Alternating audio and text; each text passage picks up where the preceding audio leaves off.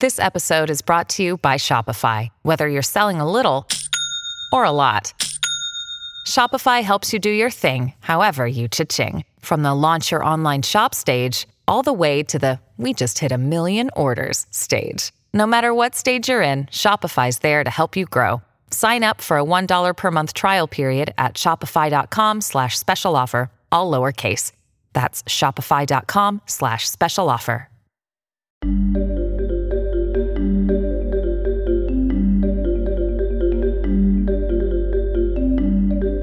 Welcome back to the Lincoln Project. I'm your host, Reed Galen. Today I'm joined by Lincoln Project Senior Advisor and host of LPTV's The Breakdown, Tara Setmayer. Tara, how are you? I'm doing wonderfully, Reed. Thank you. I'm also joined by Lincoln Project Senior Advisor, Stuart Stevens. Stuart, good to have you here. You bet, Reed. Great to be here, man. Today we're going to talk about the investigation into the January 6th insurrection, and we'll probably get to a little QPAC 2021. But before we get to that, America's entering a new political epoch. I think now that we're through Trump's second impeachment, we're now getting into the rhythm of what will likely carry American politics between now and November of 2022, Biden's first midterm election. And so I think it's time for us to sort of redefine what it is the Lincoln Project is doing. And I think one way I'd like to start with that is bringing up something that Steve Schmidt, one of our co-founders, formulated on his Twitter feed back in January about just what the pillars of Trumpism are. I want to talk a little bit about that and get your sense of it. I think we'll talk a lot more about it as we go forward. But here's what Steve said. These are the 7 things that make up Trumpism. 1 is the dear leader, which obviously is Trump. 2 is the propagandists, the Fox News, OANN, Breitbart, Epoch Times. 3 are the financiers, the Steve Schwartzmans of the world, the Richard Uihleins of the world, Sheldon Adelson, who recently passed away. The cynical elite and the complicit cowards, that would be folks like Josh Hawley, Tom Cotton, Ted Cruz in the first, and then, the second would be the Republican senators and members of the House who know better but just sit quietly. Number 5 are the fascist thugs. I think a lot of them were on display on January 6th. We've seen the Proud Boys. We've seen any number of folks going back all the way to Charlottesville. Violence is a core piece, I think, of Trumpism, or the threat of it. And so I think that's one thing we should talk about. 6 are the sheep, the folks who go along because they've decided that this is the movement they want to be a part of. And, it's almost cult-like in their fervor. And then the last piece of these religious leaders like Pastor Paula, the guy from Liberty University, any number of the sort of evangelical movement who, for whatever it is Donald Trump did, have made it possible for him to garner significant support among probably more Southern faith communities because they're just willing to accept anything that he's willing to do. So, Tara, is there anything missing from that list or anything that stands out to you? Well, I think that's a great list because it is multifaceted. Donald Trump and Trumpism didn't come from nowhere, and it survives because of all of these pillars continuing to prop it up. I think the financiers don't get enough attention because without the financiers and the propagandists, you don't have everything else. The irresponsibility, just the sheer irresponsibility of the right-wing outlets and the people who are funding this is really tough to swallow. Those people should know better, but yet they go ahead and they put their money behind someone like a Donald Trump, and they see what he has created for them. And it just feels to me like they saw their own self-interest ahead of what was good for the country. Similar to media outlets like mainstream media who gave Trump a pass in 2016 because it was good for business. Les Moonves, who's the former head of CBS, he said that Trump was great for business, but bad for the country. And that attitude allowed Trump to really go through the 2016 campaign covered in a way that was more entertainment than holding him accountable. And we got what we got. So those 2 things there, I think, are incredibly important because without money and without the platforms to perpetuate the dark forces of authoritarianism that are the foundation of Trumpism, you don't have everything else. Now, every single one of these pillars plays a role for sure. The enablers, the fascist thugs, the sheep, the religious leaders, the religious community being the most hypocritical group in this entire enterprise because they're supposed to be the moral tip of the spear, and they've completely abdicated that for political gain. They have a higher power to answer for later on.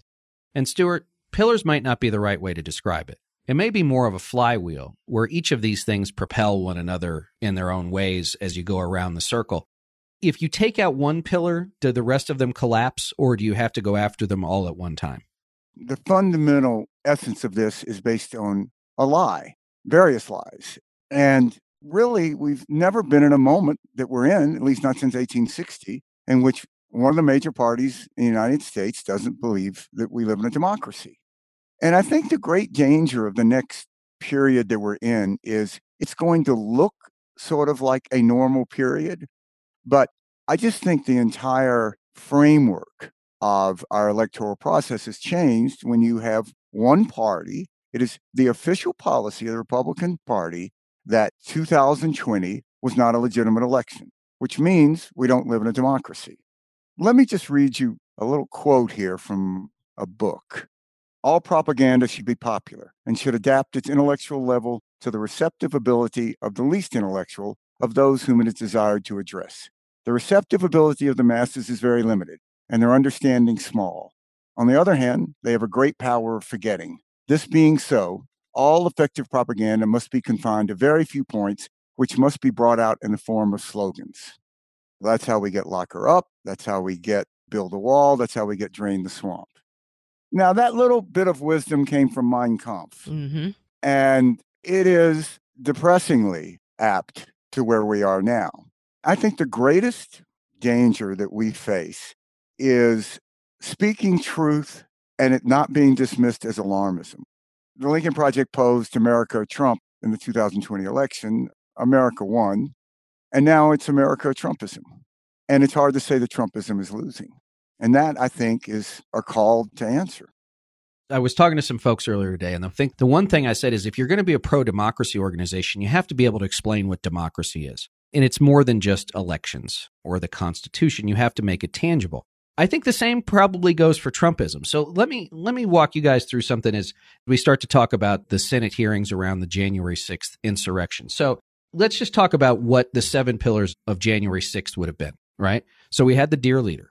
We had Donald Trump saying as early as, I think, December 19th, come to Washington, D.C. on January 6th. And then ultimately we had him encouraging people, inciting people, directing people to march on the Capitol. And then we had the propagandists, Fox News, OANN, Newsmax, all of the attendant blogosphere, Facebook, all of it, some of whom are now being sued for billions of dollars by voting machine companies because they're defamatory and outright false. But they were all at it, right? They had people on television coming on to say that the election had been stolen. Then we had the financiers. What we're learning more and more as we pull this apart, we saw the Republican Attorneys General Association was funneling money and doing different tactical things, that a bunch of Trump campaign staff were being paid to do these sorts of things, that, you know, the Trump organization was taking money to organize these events. And so to Tara's point, without the money, maybe these things don't happen.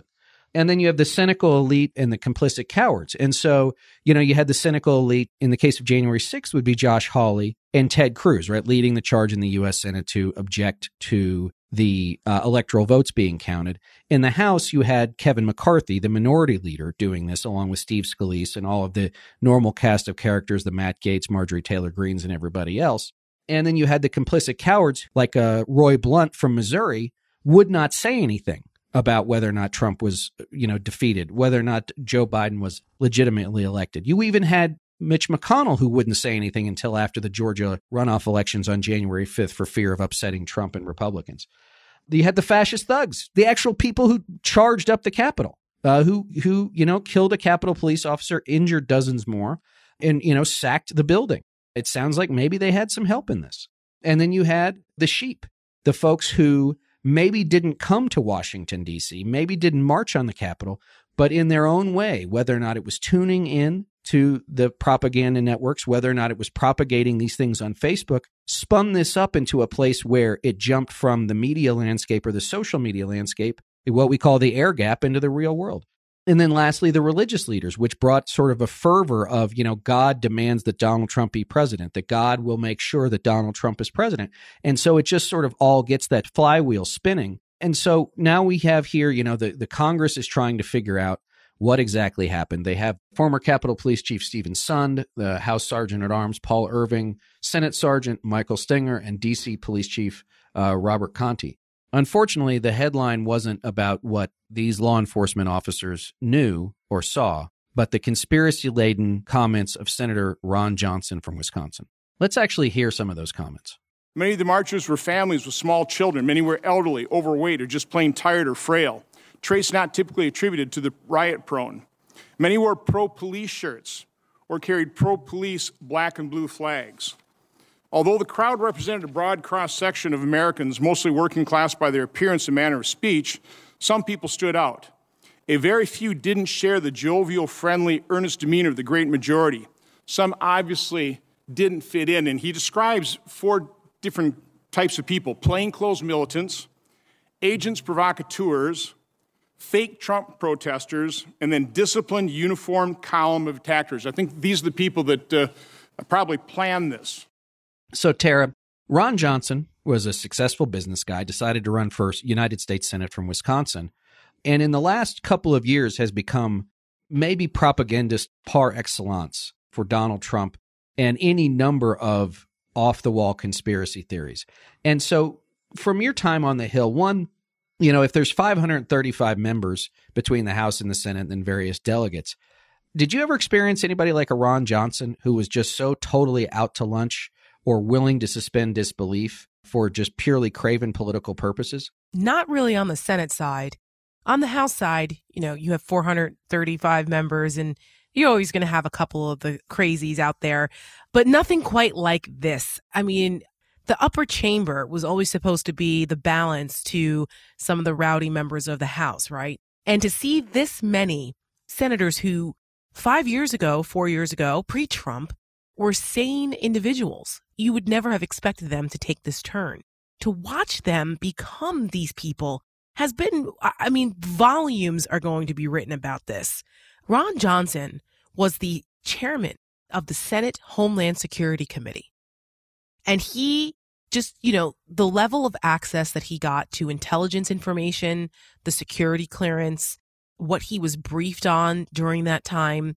And yet, this is the nonsense that comes out of his mouth. He has become a full-on Russian propagandist, a conspiracy theorist, sitting there and actually trying to convince the American people that these were just regular old folks who went up to the Capitol and they're just like me and you, exercising their First Amendment rights. These really weren't Trump people. These were BLM. This was Antifa.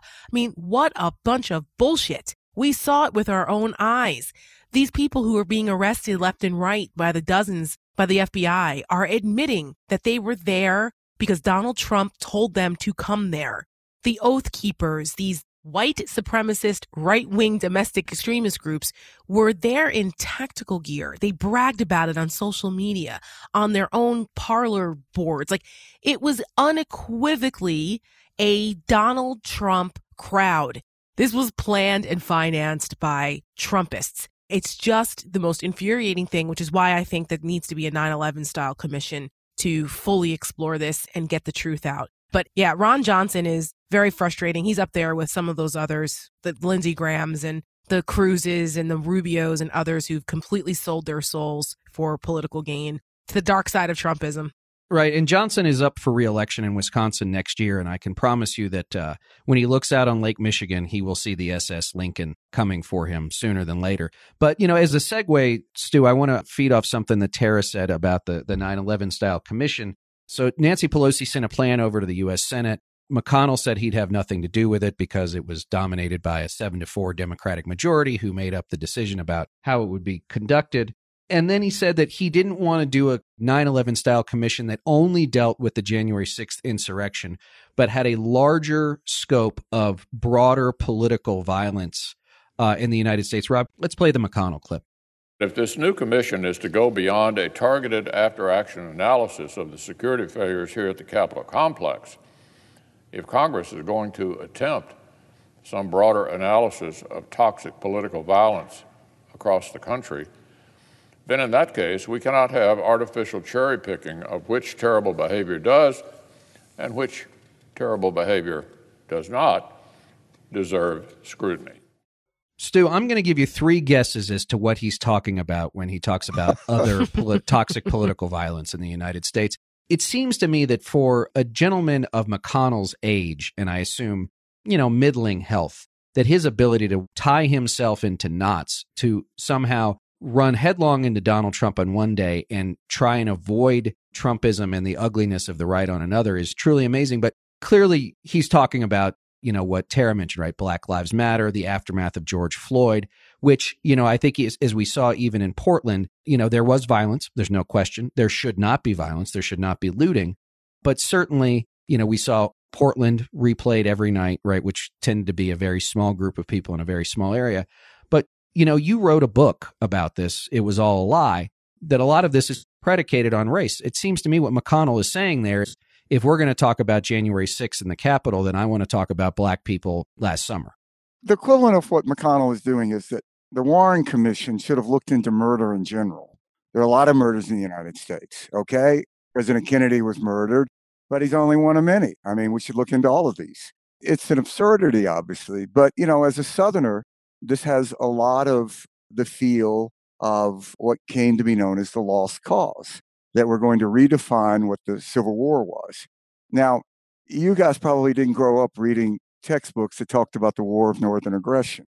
Well, some of us did. And this is how it came to be that we have statues of Confederate generals and Confederate soldiers across the South. This didn't happen after the war. It was something that developed in the 1920s as part of this revisionist history, the victimhood of the South. This really is, I think, a moment that is being played, like so many in American politics, in the key of race. Why were they there? They were there to stop the counting of electoral votes with the help of U.S. senators like Cruz and Hawley, who were attempting to disenfranchise millions and millions, primarily of African-American voters. And you look at the pictures of that crowd, and they're overwhelmingly these white Americans who are angry that their choice in a democratic process didn't carry the day. And it's a very sad realization. I added up how many clients I had of the 43 who voted not to convict Donald Trump. And it was a big number. And that's not a great feeling. And I knew these guys. At least I thought I knew them. I will never understand it. But it's, I think, a fundamental failure to honor their oath. Lincoln Project did a great ad about that. And it's whether or not we understand it or not, I think we have to accept it. And we have to face it for what it is. And this is why the Republican Party, in my view, I think has become anti-democratic, at least on the national level in American politics. You're right, Stu. I'm not old enough to have read textbooks with the War of Northern Aggression, but I did attend the University of Texas at Austin in the mid to late 90s. And I can tell you, as late as then, there was a fraternity on campus who held an Old South party. And the members of that fraternity delivered the invitations to their dates in Confederate uniform on horseback. And this is like 1994 to 1998, right? So it's not that far away. Well, Reed and I are about the same age, and I'm from New Jersey. So there were no textbooks about the War of Northern Aggression in my public schools in Bergen County, New Jersey, thank God. However, when I came down to George Washington University to go to college from 93 to 98, I really hadn't spent much time in the South, which is, there's different parts, right? Stu, you're from Mississippi, so that's the deep South. But, Virginia, the suburbs of Washington, D.C. and Virginia are southern compared to New Jersey. And there were some things that were just a bit shocking to me, even back then, going out to fundraisers and out into horse country out here, the beautiful parts of Northern Virginia, where there's a lot of horse ranches and there's a lot of money. And there's a big Gold Cup. That's what I was getting to. Gold Cup is a big horse race and it's a big social event that happens. It's kind of like our Kentucky Derby sort of. And it's, filled with the Capitol Hill staffers and lobbyists. It's a big Washington thing to do. And I'll never forget being at an after party at Gold Cup in a very wealthy family's estate who will remain nameless. And sitting there in the living room and looking around at the paintings and portraits on the wall that had different depictions of slaves and plantations. This was, I don't know, 1999, 2000. And I thought to myself, oh my God. Obviously, they had no problem with these things up there on the wall. And I just couldn't believe that this was what's still happening. And that was 20 plus years ago. There are certain aspects of race that this country has really been in denial about for a long time. And for someone like me who's biracial, and I'm a woman of color, and I was in the Republican Party for 27 years, I think I was naive to how prevalent those racial undertones actually were throughout the party. And the last couple of years under the Trump regime, and really starting with the Tea Party and then coming full force during Trump, the absolute racist, unapologetically racist behavior of so many people in the party and what they've tolerated has been incredibly disappointing, and part of the reason why I decided to leave the party. So, I was thinking about something. I think we all probably read more books about all this stuff than we should. We should probably spend some more time with Dick Francis horse novels than political tomes like we do. But there was one thing I was thinking about, Stu, as you've talked about growing up in the Deep South, probably at the height of the Jim Crow era, which is, when we see all these other countries that we talk about, that you can have elections, but they're not really free. That you can have elections and they're not really fair. Having an election doesn't make it a democracy. It just means that somebody showed up at a polling place and cast a ballot, whether or not it matters. For democracy to really be true, that ballot has to be fair, freely cast, without fear of retribution, with the ability to do it safely and fairly. And I was thinking about that the South, for probably a lot of your childhood and beyond, was not really a democracy in those states. Jim Crow laws and poll taxes and all of that, it did not represent what I think we as Americans would hold up as something that we would export to the rest of the world, and was happening in our own country for decades. And now we see in places like Georgia where they're trying to reimpose that. Obviously, the Supreme Court struck down a big part of the Voting Rights Act in 2013. But now we see that whether or not it's the Georgia legislature, other legislatures will do this, that, when we talk about the new Jim Crow caucus, it is really a thing going on. And what people kind of forget or don't think about is the ramifications of that went beyond African Americans not being able to vote for their own elected officials. But how are jury pools? They're taken from registered voters. And look, I'm a great believer and advocate of these civil rights museums that have come up in the South now. There's one in my hometown of Jackson, Mississippi, which is just beautiful, because it's difficult to realize even now what this era was like. And I've been reading a lot of books because of a novel I've been working on that's set in the first 3 months of 1968 about the era. And you just forget. A lot of people were killed and tortured trying to vote. And what we saw in 2020 was, okay, we weren't able to stop these people from voting in sufficient numbers to carry the day in the election. So we'll disenfranchise them afterwards, which is what Cruz and Hawley were attempting to do. So now you look at these new voting laws, the whole package of them that are sweeping the country, particularly the South, and they're terrifying. Let me just read one other little quote from another one of my favorite books, How Democracies Die. Blatant dictatorships in the form of fascism, communism, or military rule has disappeared across much of the world. Military coups and other violent seizures of power are rare. Most countries hold regular elections. Democracies still die, but by different means. This is an attempt to kill democracy. There's part of a free society, though, that is connected to this, I think, Tara, which is that it's not just about elections and the freedom and fairness of elections, but how a government treats its citizens. And that, to Stu's point, it wasn't just that so many people were beaten, that so many people were killed trying to register to vote, trying to cast a ballot. But I think it was a broader thing about how a government or a regime treats its people. And I think that was the thing for me about what we saw with Trump, is that he was totally okay with the idea that, like, you could unleash the powers of the state on individuals, even peaceful individuals. And I think that was, probably most concerning and alarming to me, was that it wasn't just going to be people of one color or one creed or one demographic. It was going to be whoever it was got in their way. Absolutely. And also, to follow up on Stu's point about some of the museums and other memorials to what took place that are coming up. I mean, anyone who visits Montgomery, Alabama, my good friend Stephen Reed is the first Black mayor there. He made history last year. And I visited during his inauguration, and the lynching museum is there, the lynching memorial. And it is one of the most heartbreaking, intense experiences to witness what that terrorism was like for people living in the South. And to see that, I think it should be required field trip for every white American in this country to see that and how real that level of domestic terrorism was for Black people in America, simply trying to live their lives equally and have equal access to just the basics, the simple things that were guaranteed to everyone else that Black Americans were deprived of for so long.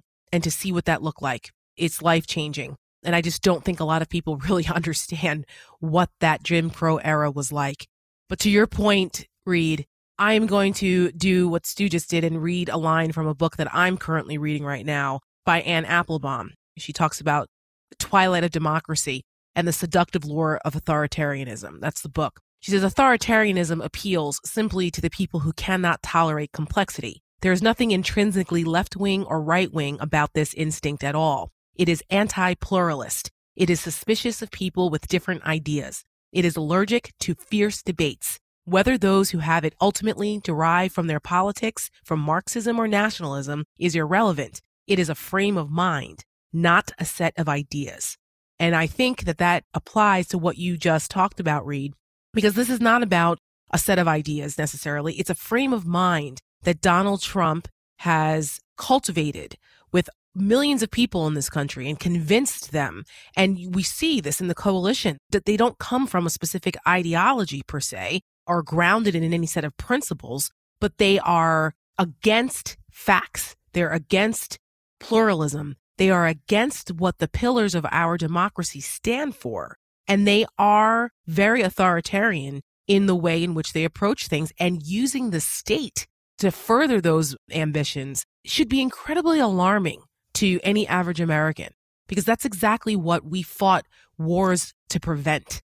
And yet here we are seeing the seductive lure of authoritarianism taking place right here on American soil. And that's why the Lincoln Project is so important, because our mission is to make sure that that seductive lure of authoritarianism and those dark forces never prevail on American soil.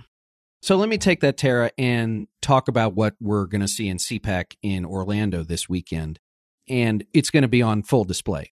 I'm also interested to see how many times the word democracy will actually appear. I bet it'll be pretty rare. And if it is, it'll be in the context of, we must protect our democracy against fraud or whatever BS they're going to come up with.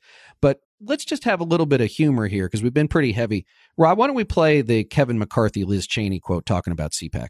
Do you believe President Trump should be speaking, or former President Trump should be speaking at CPAC this weekend? Yes, he should. Congresswoman Cheney?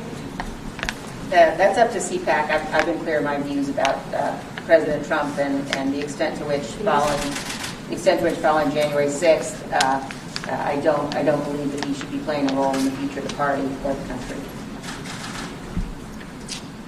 On that high note, thank you all very much.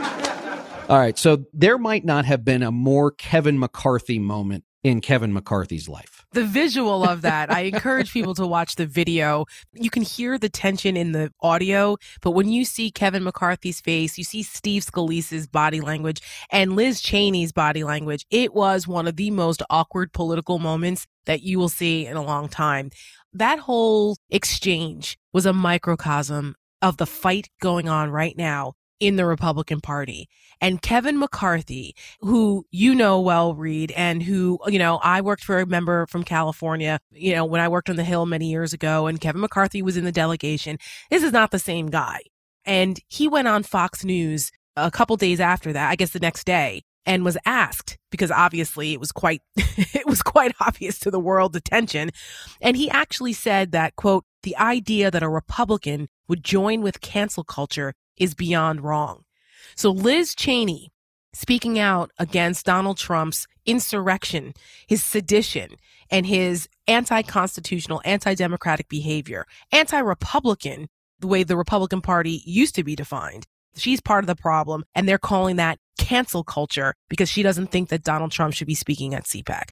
Well, and Stu, so I mean, the tagline, as we noted earlier in the week, is uncanceled America for this thing. And of course, the first thing they did when one of their speakers was found to have made outrageously anti-Semitic remarks was they dropped the guy from the speakers list in a very, very public manner. So, to your point about the slogans, cancel culture is the next one. We get to say whatever we want. And if anybody disagrees with us, you're part of the liberal cancel culture. It's illegitimate. I'm allowed to say whatever I want, but you can't tell me whether or not that's socially acceptable. And I think, to me, this is something I said previously, maybe even last year, is that to me, one thing about Donald Trump is not just all of the bad things that come with him. He allowed people who otherwise might have had bad thoughts to now express them without much social retribution. He mainstreamed it. It. There are a whole lot of people who are probably assholes in their own head who are now assholes out loud. Ted Cruz. Well, he's always been an out loud asshole. That's true. I think one of the secrets of Trump's popularity is that he demands nothing from you. It's easy to be angry. It's easy to hate. And Donald Trump takes that part of us that, like, when someone cuts you off in traffic and you feel that little spurt of road rage, he says that's your best self, that you're a sucker if you let that person cut you off. And I think it's the toxic nature of Trumpism that it reinforces your worst self. It gives you permission to feel good about being a terrible person. And that's very seductive.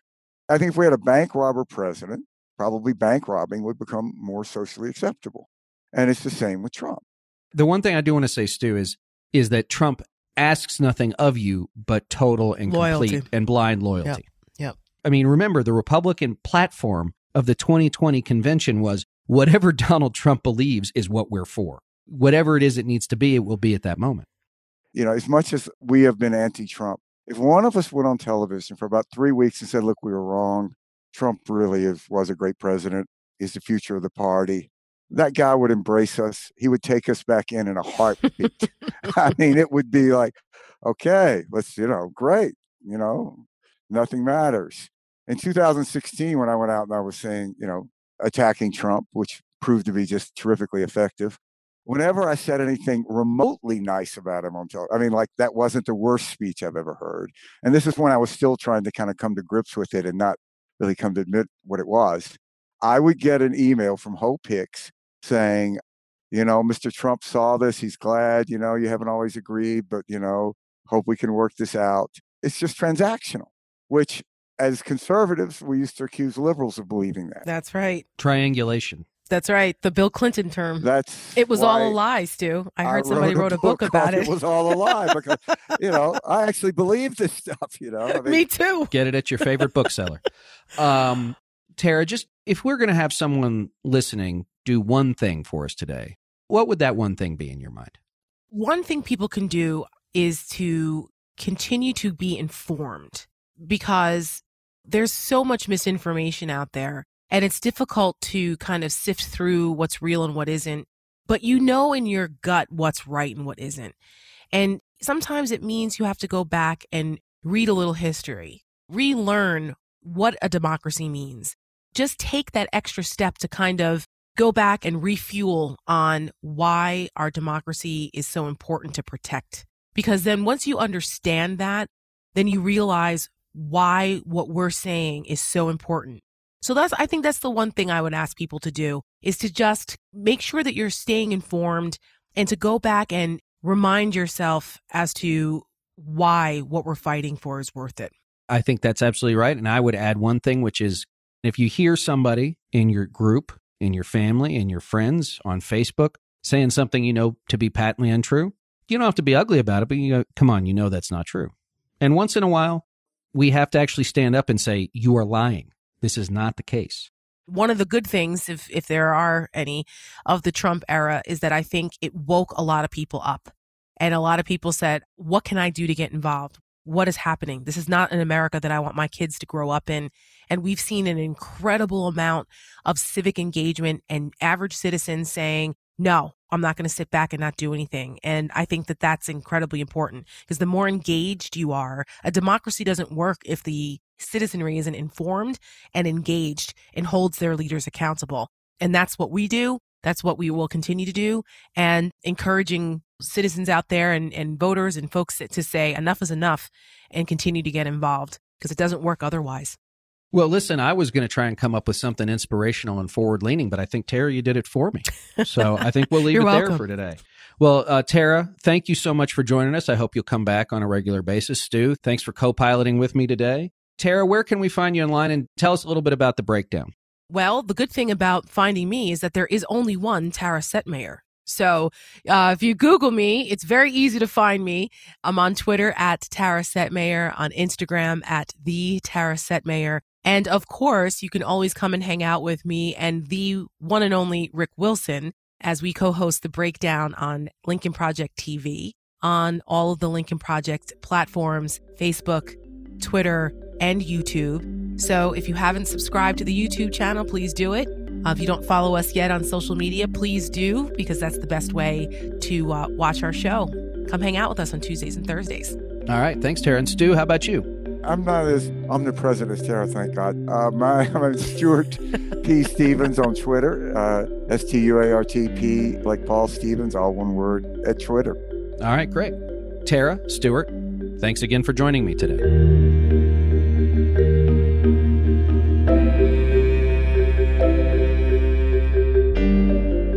Thanks again to everyone for listening. Be sure to follow and subscribe to The Lincoln Project on Apple Podcasts, Spotify, Google, or however you listen. Don't forget to leave a 5-star review.